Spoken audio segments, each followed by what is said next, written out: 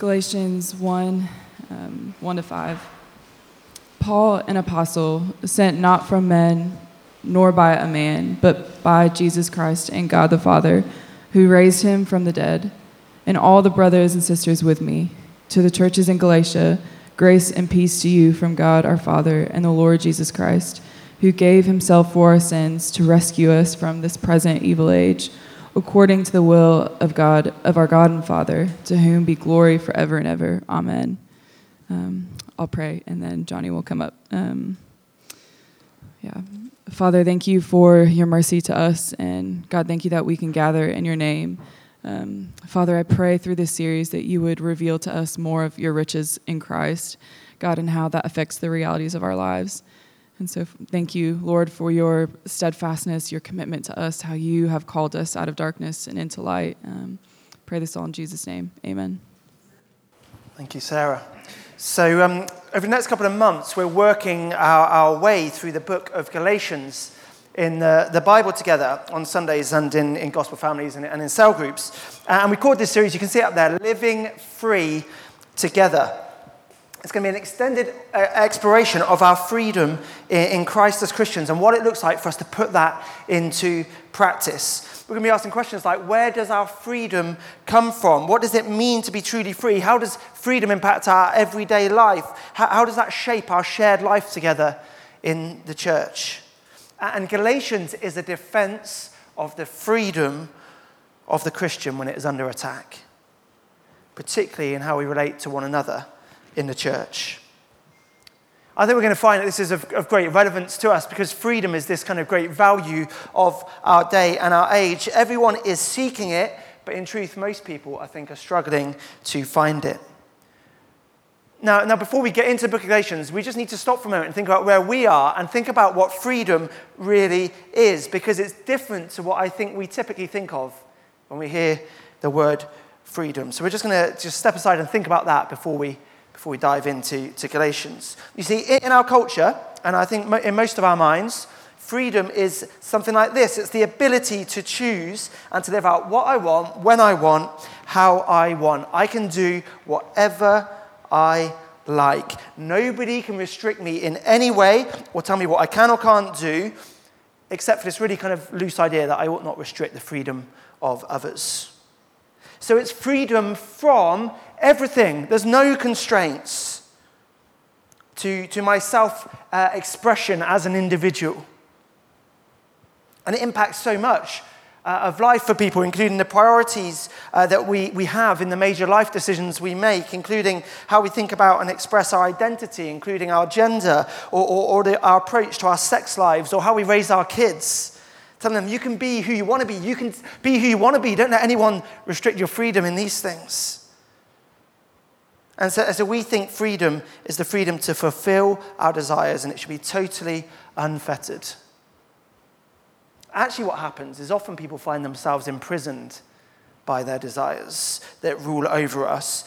Certainly it leads to all kind of tensions and conflicts in relationships as one person pursues their idea of freedom and another person pursues their different idea of freedom, and inevitably that creates all kinds of problems, and we end up in confusion and bewilderment. We don't know who we are, what our purpose in life is, or where meaning is found. Now, when I say freedom, when the Bible says freedom, that is not what we're talking about. That's what the world around us is saying. Galatians offers a radically different, and I think a better version of freedom. It's the Christian story of life. Freedom is more like this. It's not the ability to choose and live out what I want at any time, but it's the ability to choose and live out what is right and what is good and what is beautiful. So true freedom is not being whoever we want, but actually who we were made to be. It's living in a way that lines up with our design and our purpose. You think of the fish in water. It's the fish realizing that the water isn't a prison for it to escape from, to find true freedom. No, the water is the place where it flourishes and has life, as best a life as it can have. Life is found in the water and in the way it's been made. So this isn't freedom from everything, but this is freedom for something. And this freedom, this Christian idea of freedom, is found and experienced in receiving by faith all that Christ offers to people. It's for us being reconnected to the God who made us, who designs us, who loves us, who knows how life works for us. And in our reconnection, our relationship with him, finding true freedom in life. Now here's the significant thing about this, which I think we'll really see as we go through Galatians, is that idea of freedom, rather than pulling people apart or kind of pulling people into conflict with one another, that centers us and that grounds us. And actually that, in one sense, enables us to express and live out in unity. It keeps us in sync. Galatians is a letter written to defend that freedom for the Christian and to unpack what that freedom looks like, the freedom that Jesus brings, what it looks like in church, in real life together.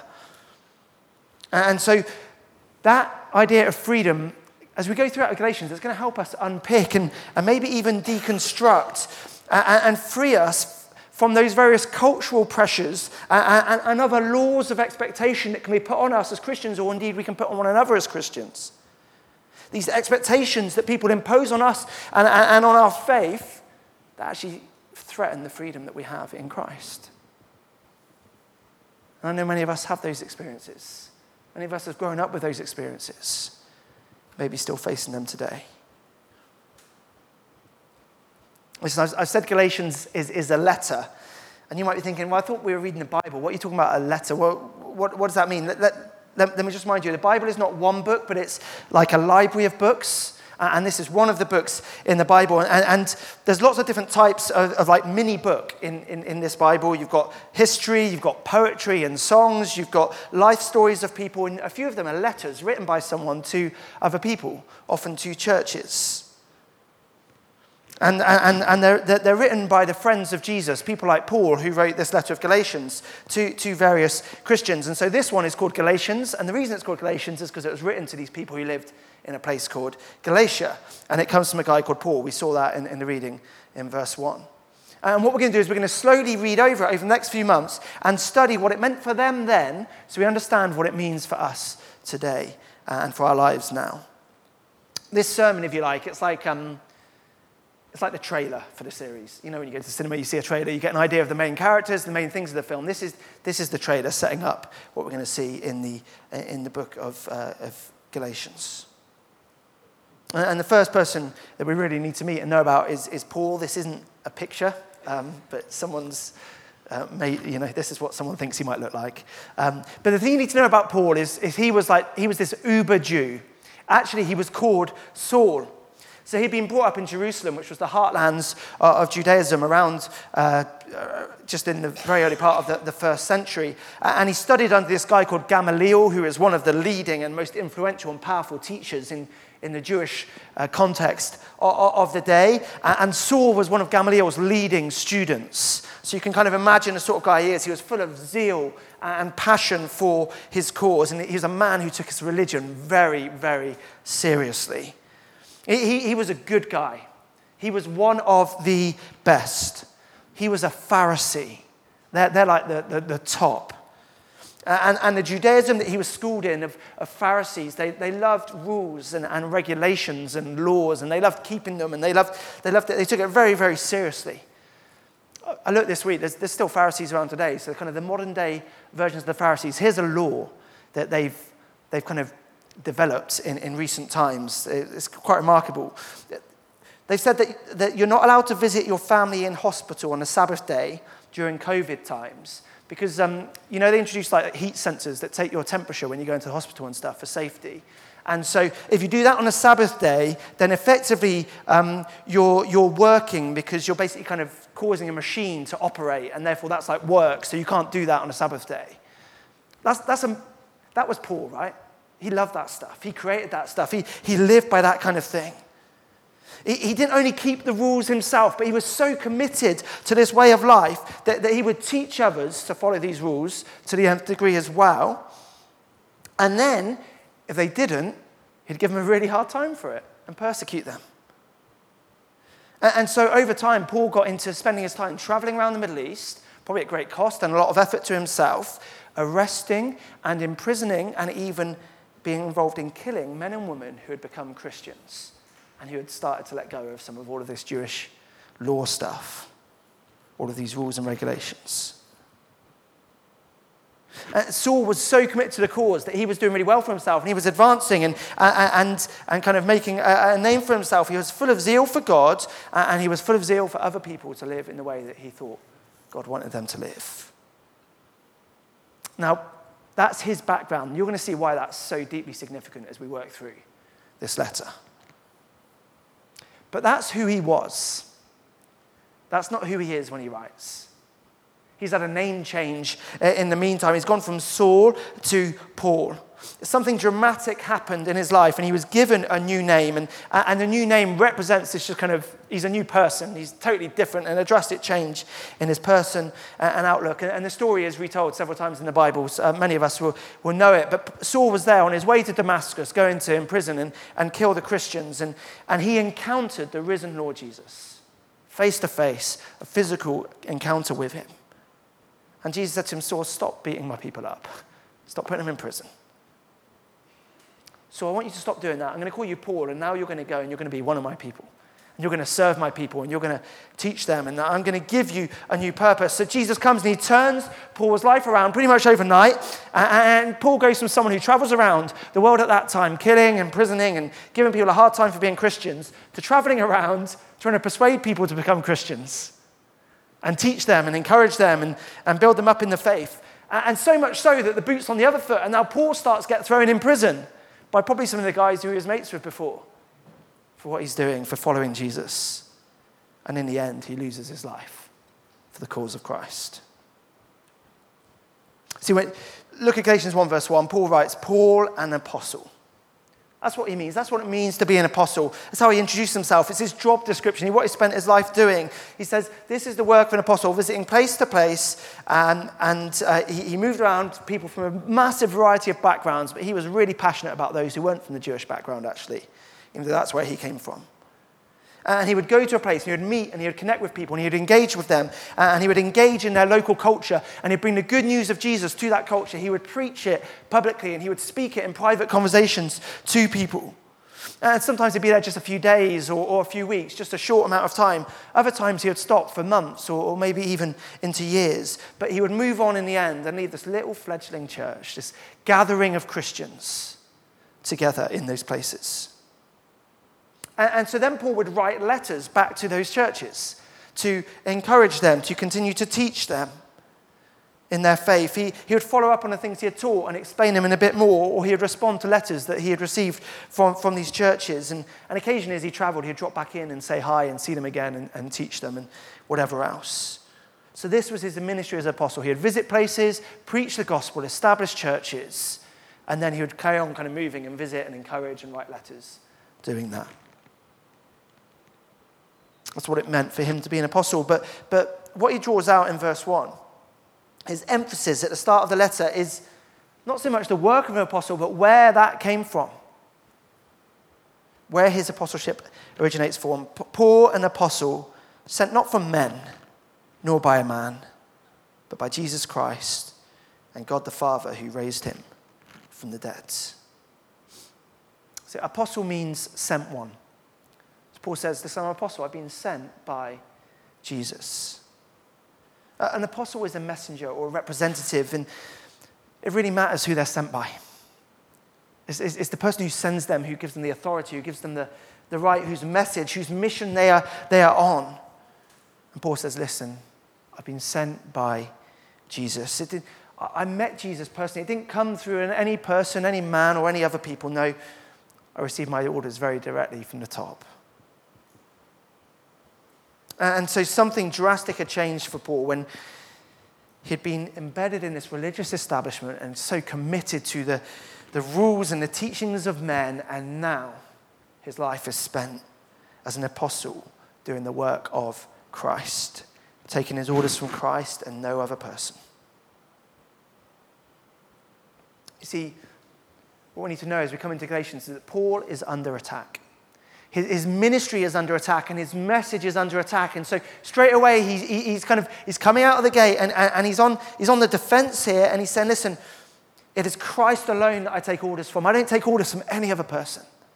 It's Christ alone. And I'm doing his work, and it's his calling on my life. And it's his words that I speak. I write as one who has been sent by Jesus, who represents Christ, and that is what really matters. And yet he doesn't write alone. Do you see that? Verse 2, all the brothers and sisters with me. They're not all apostles. They don't all share that calling, but they do share the same conviction as Paul shares. Their lives are being transformed in the same way or a similar kind of way by Jesus. And they too are sent ones who send this letter with Paul to the churches in Galatia. Because that's who he writes to, isn't it? In verse 2, the churches in Galatia. See, Galatia was a province of the Roman Empire in the first century, in kind of Central Asia Minor. So on the map here, you can kind of see Rome as the star on the left, there's Jerusalem's the star on the right, and that Galatian region's up there. We'd know it as modern-day Turkey. Anatolia, Turkey, is kind of the region. And it's this sprawling region. It's not like a single town or place. It's a sprawling region, like we'd refer to the West Midlands. And it's kind of a little bit vague what you mean by the West Midlands, isn't it? And Galatia's a little bit similar, basically. In 300 BC, so about 350 years before this is happening, it had been settled by the French, by the Gauls. And these French settlers had mixed with the Greeks who were already there. And it's kind of this really racially mixed and culturally diverse place. But it's predominantly pagan. It wasn't Jewish at all. There weren't really many Jews around. So people weren't really familiar with Jewish customs or practices. And so Paul visited this region around 48, 49 AD on his first missionary journey. You can read about it in Acts 13 and 14 if you want to do that later. He kind of ended up there by accident. We don't quite know why, but basically he got an illness that meant he had to stop there for a while. People think it was probably malaria or something like that. But he ended there for an illness, but he took the opportunity and he preached the amazing news of freedom and life in Christ. And people just heard this and they just flocked to it.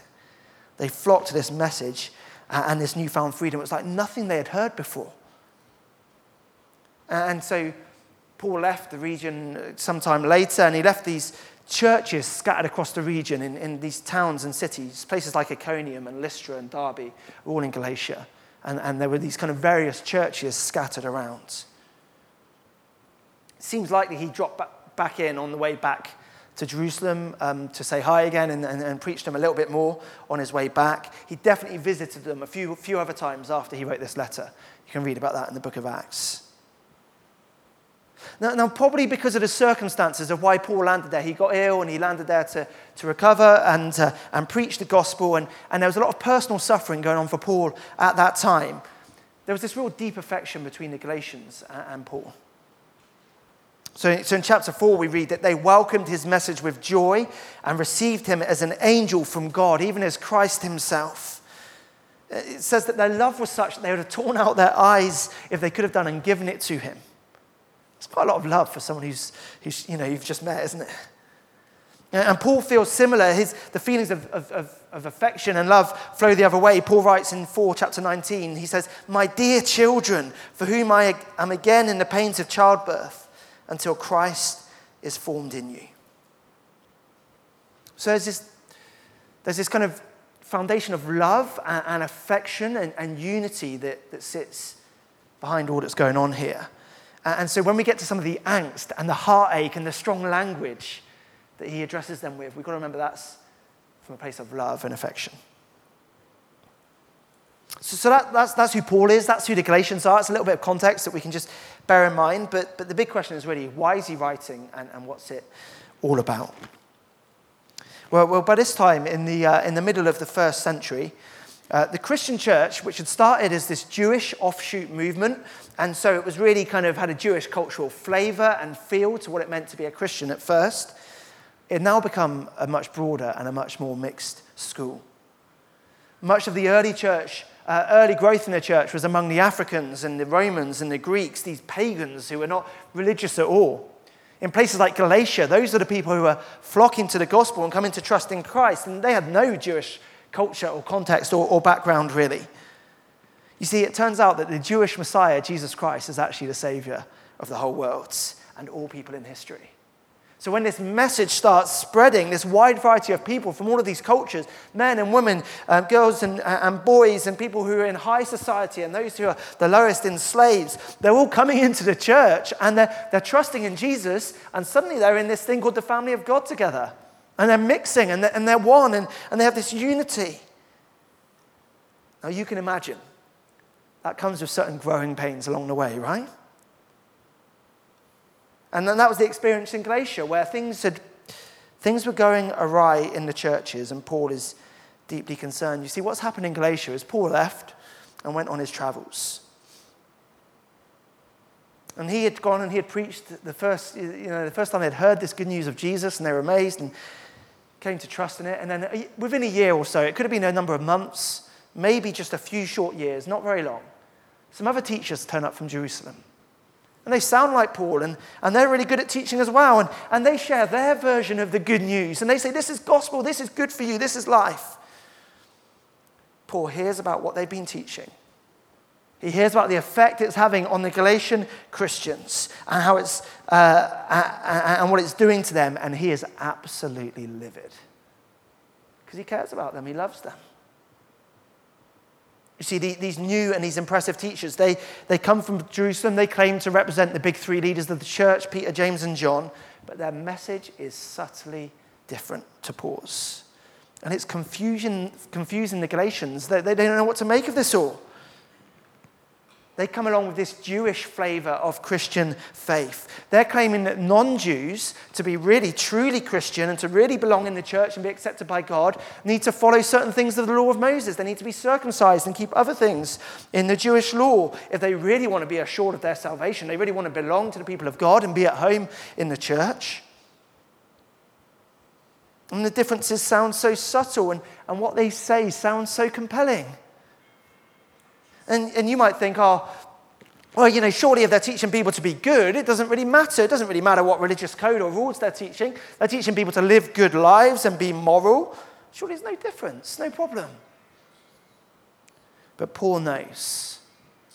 Paul knows this teaching is like spiritual cyanide. He knows it's absolutely deadly for the soul and for the freedom of the Christian. And so he is zealous for Christians so young in the faith that they would not be led astray. He wants to defend them. The issues come to the head with this question. This is. I know there's a lot of background there, but this is where it really comes. The question that we can ask. What is it that marks out the people of God? What do you think it looks like to be a Christian? You see someone, you think, oh, they're a Christian. Why is that? What does that look like? How do you know you're accepted by God? See, the answer of most people, including those Jewish teachers who came to Galatia, is broadly the idea of religion, isn't it? There's something we do. There's some rules we keep. There's a lifestyle that others can see us living. There's a certain culture that we adopt, or whatever else it is, how we dress, or the language we use, or the places we go, or what we do and don't eat. There's these really obvious things that we do, and we show, we're the people of God. We belong. And that's the basic essence of the world religions. You've got to be a certain type of person or live in a certain type of way so that we look good and we know that God accepts us, but then also so that others accept us. And perhaps that's the more important thing for us often. We see it in Judaism, we see it in Islam and Hinduism and Sikhism, and some people, some of you perhaps, think that's what Christianity is. You think you ought to get your life together. You've got to be something or be someone. You can't have anything seriously messed up in your past that either you've done or that's happened to you. You know, I still hear people who are kind of around church kind of saying stuff like, oh, do you know they smoke? So they come to your church and they smoke. Have you got a problem with that? They don't really fit in. They don't really belong. Or do you know that I've heard them swear before? As if I'm going to, I don't know, it's crazy. It's not about being a good person. That's not who church is for. We think, and people out there think there's a whole load of stuff you've got to do for God and for other people to accept you and to fit in and to belong. Listen, the Christian answer is very different to that, isn't it? How do we know we belong? How do we fit in? How are we accepted? It's not religion, is it? It's the idea of rescue. That's what marks the people of God out. That's what distinguishes us. It's those who have been rescued. If you think about it, I don't know if it's been in the news recently. It might have been, but when someone's been rescued, and often on the news coverage, you see that amazing scene at the end when someone is kind of pulled to safety from whatever it is, whether it's they're pulled out of the debris of a building, or they've been at sea for like weeks, kind of surviving, and they're pulled out of the sea or out of a cave or something. That person, without fail, looks in absolute state, don't they? They don't look impressive in any way. They're often malnourished because they barely survived. And they're basically kind of a rag of a human patched together with cuts and bruises and breaks and all sorts of things. That person is not impressive. That they needed rescuing because they were in a state, and then therefore they're going to need a whole load of healing and restoration following that moment of rescue. But they are probably the happiest person on planet Earth in that moment, I would guess. Because they're rescued, they have life. Look, this is what we've got to get. And this is what we want people around this church to get. Being accepted by God has nothing to do with what we got to do or anything that we can do. It's all about a whole load of stuff that Jesus has done for us. We become children of God. We become fully accepted by God and loved by him, not on the basis of anything we do in and of ourselves, but only and wholly on the basis of his life and his death and his resurrection. So what is it that distinguishes Christians from the world around us? What is it that marks us out? What Paul calls in verse 3 the present evil age? Is that we've been rescued by the Lord Jesus Christ giving himself for our sins in his death on the cross according to the will of God. So we've been rescued. This is the great news that is the beating heart of Christianity. We have a crucified Messiah. Jesus has come to do what we couldn't do by ourselves, and he has come to rescue us. Listen, you don't need to look impressive. We don't look impressive when we get up close to one another. But you can be the happiest person in the world today if that is your rescue. That's why Paul writes, as he always does in his letters, with grace and peace from God the Father and the Lord Jesus Christ. Because this is Paul's good news. This is the great news of Christianity. This is the whole basis of his own personal spiritual life. This is the whole basis of his work life and his ministry as an apostle. It is grace and peace freely given by God in Jesus Christ. Grace is God's riches at Christ's expense. It's the fullness of God's kindness and his goodness and his generosity overflowing to us and totally and fully, freely given to us. It's not earned or deserved. It's not a reward, but a gift. And it comes at the expense of Christ. Christ who gave his life up, the cost of his own blood, so that we would be free. Yes, I'm laboring the point. Yes, Paul labors it in this letter to the Galatians because there is mass confusion over this. In this church today, there is mass confusion over this still. It isn't just for the Galatians. And it's of eternal importance that we clear this up. It is the freedom and the life that is ours in Christ that will be stolen with us if we don't get this straight. Listen, this is the only way in. It's the only way in. It's through Jesus' sacrificial death on the cross for your sins. It's the only way to be rescued. There's nothing you can do. There's nothing you've got to be. There's nothing you've got to bring or achieve or any markers or performance that you've got to do to belong in the church. It's just through Christ's rescue. And that is for all. Some who need to hear that today. But it's also the only way on. There isn't like this point in the Christian life where you flip over from that to now you've got to perform. Now you've got to keep your ideas together. Now you better be good. Now you better keep up appearances. Now you've got to pull your weight. You better have the faith and you better maintain the faith and be sure that you can hold it confidently. It doesn't matter if you've been a Christian for decades. You don't have to do that if you work for the church, and that is your job to do. You're employed to do that. There's a great pressure that you feel like you've got to keep up some kind of appearances with that. Or if you're a gospel family leader, you might feel the pull to be like, I've got to be something. I've got to show something. Or you have some other spiritual status where for some reason people look up to you, or you feel this weight of calling or responsibility or whatever it is. But it's this burden out that others can impose on us. There is no expectation outside of Christ that we have to impose on one another or expect of one another.